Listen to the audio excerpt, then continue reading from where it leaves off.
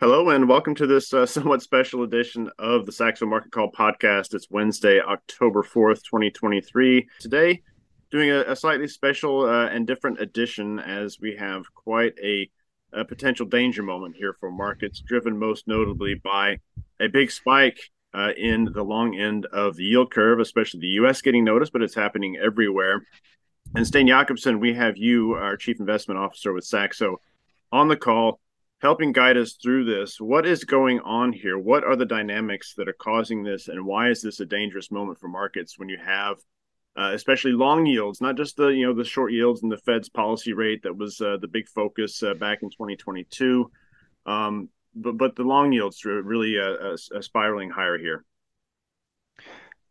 So what we're experiencing right now is the sort of end of a cycle dynamics when we are in a central bank mode where they are hiking rates, and now also the last marginal change to the central bank view being they're going to be higher for longer, and that has really got the bond market on a autopilot.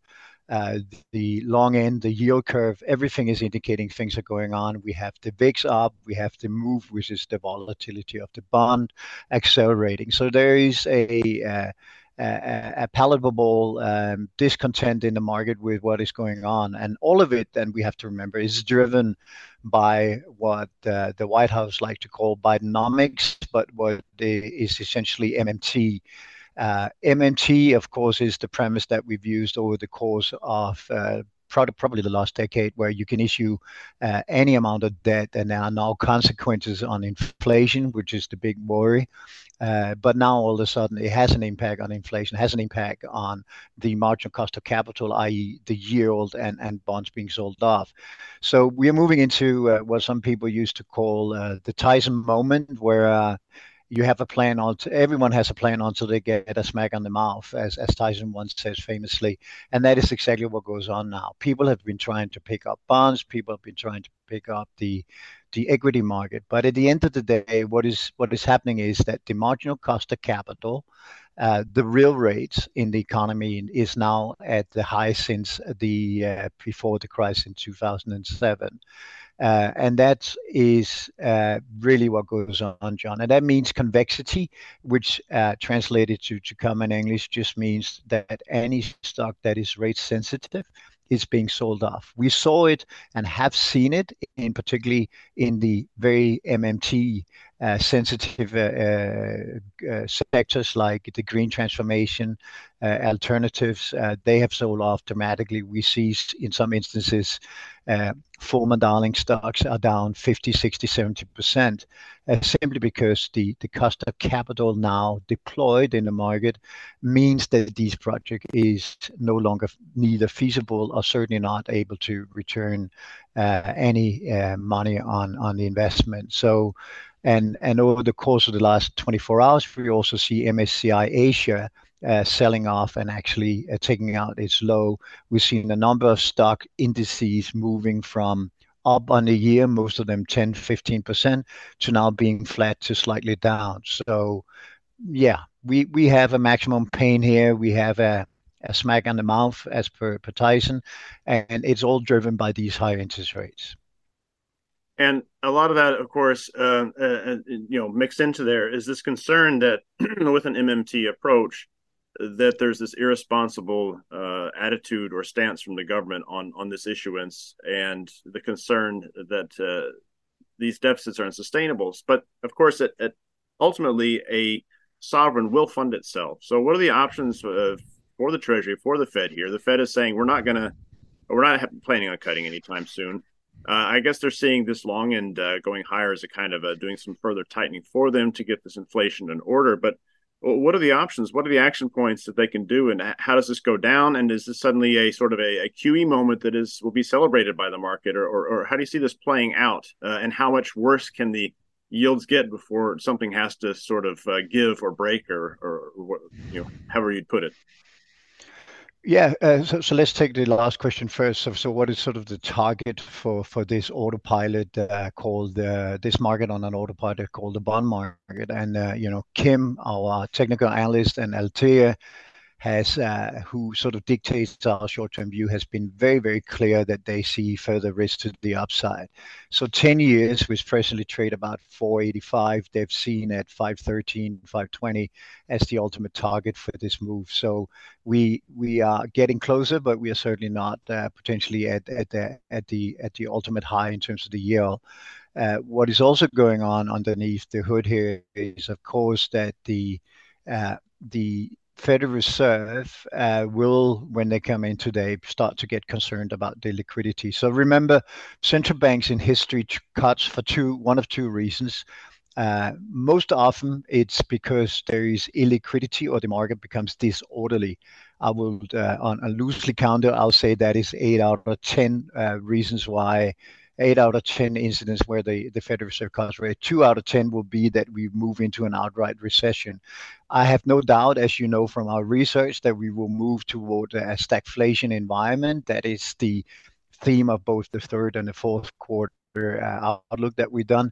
But I think right now, with the speed at which the market is moving, we are probably more into a liquid situation. And that means, as per your question, that we need to handicap what is the policy response. The immediate policy response that sort of sits inside academia is to take away the excess reserve payment that the Federal Reserve do. So right now, banks in the banking system, if they have excess deposit, they can actually place the money on a very, very, very attractive interest rate at the central bank, and that is sort of a subsidy to the banking sector. It costs the Federal Reserve about $100 to $200 billion a year.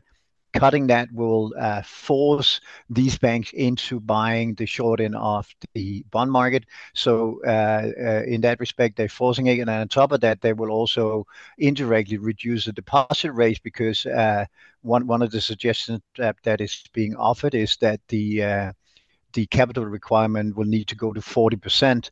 Translated again, that means that the banking balance sheet can only be leveraged by 2.5%, and that means that your deposit, if you had in an American bank, of course, will be cut by 40% as well, and that will, of course, force people again to buy more short-term interest rates. So that's sort of the academic way of doing it.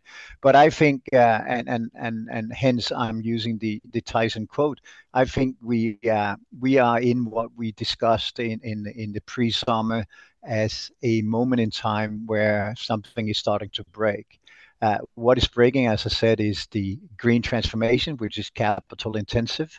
It is MSCI Asia, which is very dependent on US monetary policy. So when MSCI Asia, sort of as a proxy, comes down or goes negative, it means that the relative tightness of monetary policy is too tight. We see the spread between Germany and Italy widening out, now threatening 200 basis points. All of this points to the fact that the disorderly part or the discontinued pricing handicapping needs to happen. So I'll say, John, there is right now 75% chance that the Federal Reserve, as a policy response, will start to indicate they are done or cut interest rate, or they are getting concerned about external factors. And certainly, I think the language that we've seen is already indicating that on the US side. As we go to Europe, Europe needs, in the case of Italy, either to support Italy by buying the bonds, which is intervention and buying bonds and reducing rates, or they need also to come off the pedestal of wanting higher for longer interest rates. So I think inside the next 1 week, John, we are, with 80% probability going to see central banks start, at least rhetorically, indicate they will cut rates.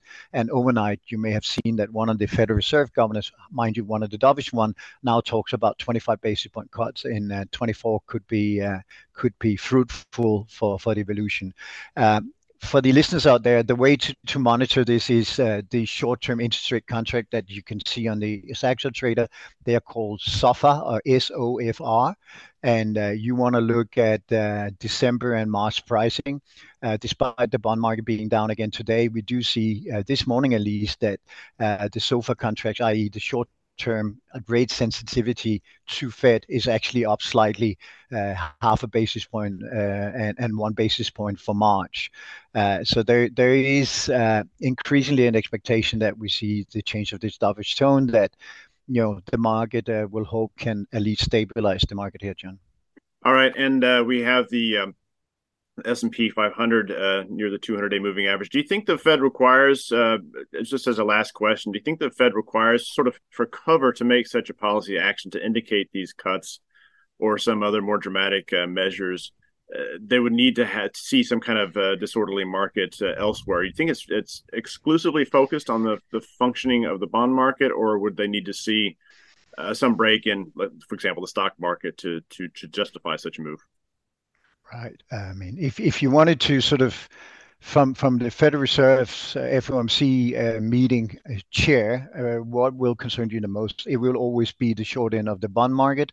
It would always be interest rate before the stock market. So the way economists and certainly the Federal Reserve thinks about the market is that interest rate has the ability to control one, what they see as the economic development, and two, it can be lowered in order to increase the attractiveness of assets in the marketplace. So equity market will always be a first, if not a second derivative, but the bond market will not only be the first and most important thing, but it will always be the first iteration. So in other words, the speed at which the bond market is moving is actually very, very central to the FOMC. And that's also why we did this broadcast this morning. This is why we, put out an alert to our clients that, you need to be vigilant here. You need to be defensive and certainly do not over leverage yourself into this environment, and do seek out the potential to hedge some of the portfolio if you want to with optionality. Option is still relatively cheap. You can buy at least a controlled downside 5-10% away from here, making you sleep significantly easier over the course of the next week, which is going to be volatile. Yeah, some key points there. Thanks a lot, Stain. With this 30-year U.S. Treasury, the 10-year moving up towards 5% so rapidly over the last couple of weeks, it is providing a very dramatic risk of a danger moment in markets. You can recall back to 87. There are some very specific dynamics around that, but it is those types of dynamics. A long end accelerating higher is a very dangerous thing. That's what we hope you've pulled away. Do look at the podcast link for some further. We're going to try to post a link and maybe even a PDF of some materials that Stain has put together for some further perspectives and some more granularity on some of the things we discussed. So look for that in the podcast description. And thanks for listening. We'll be back soon with a Saxo Market Call.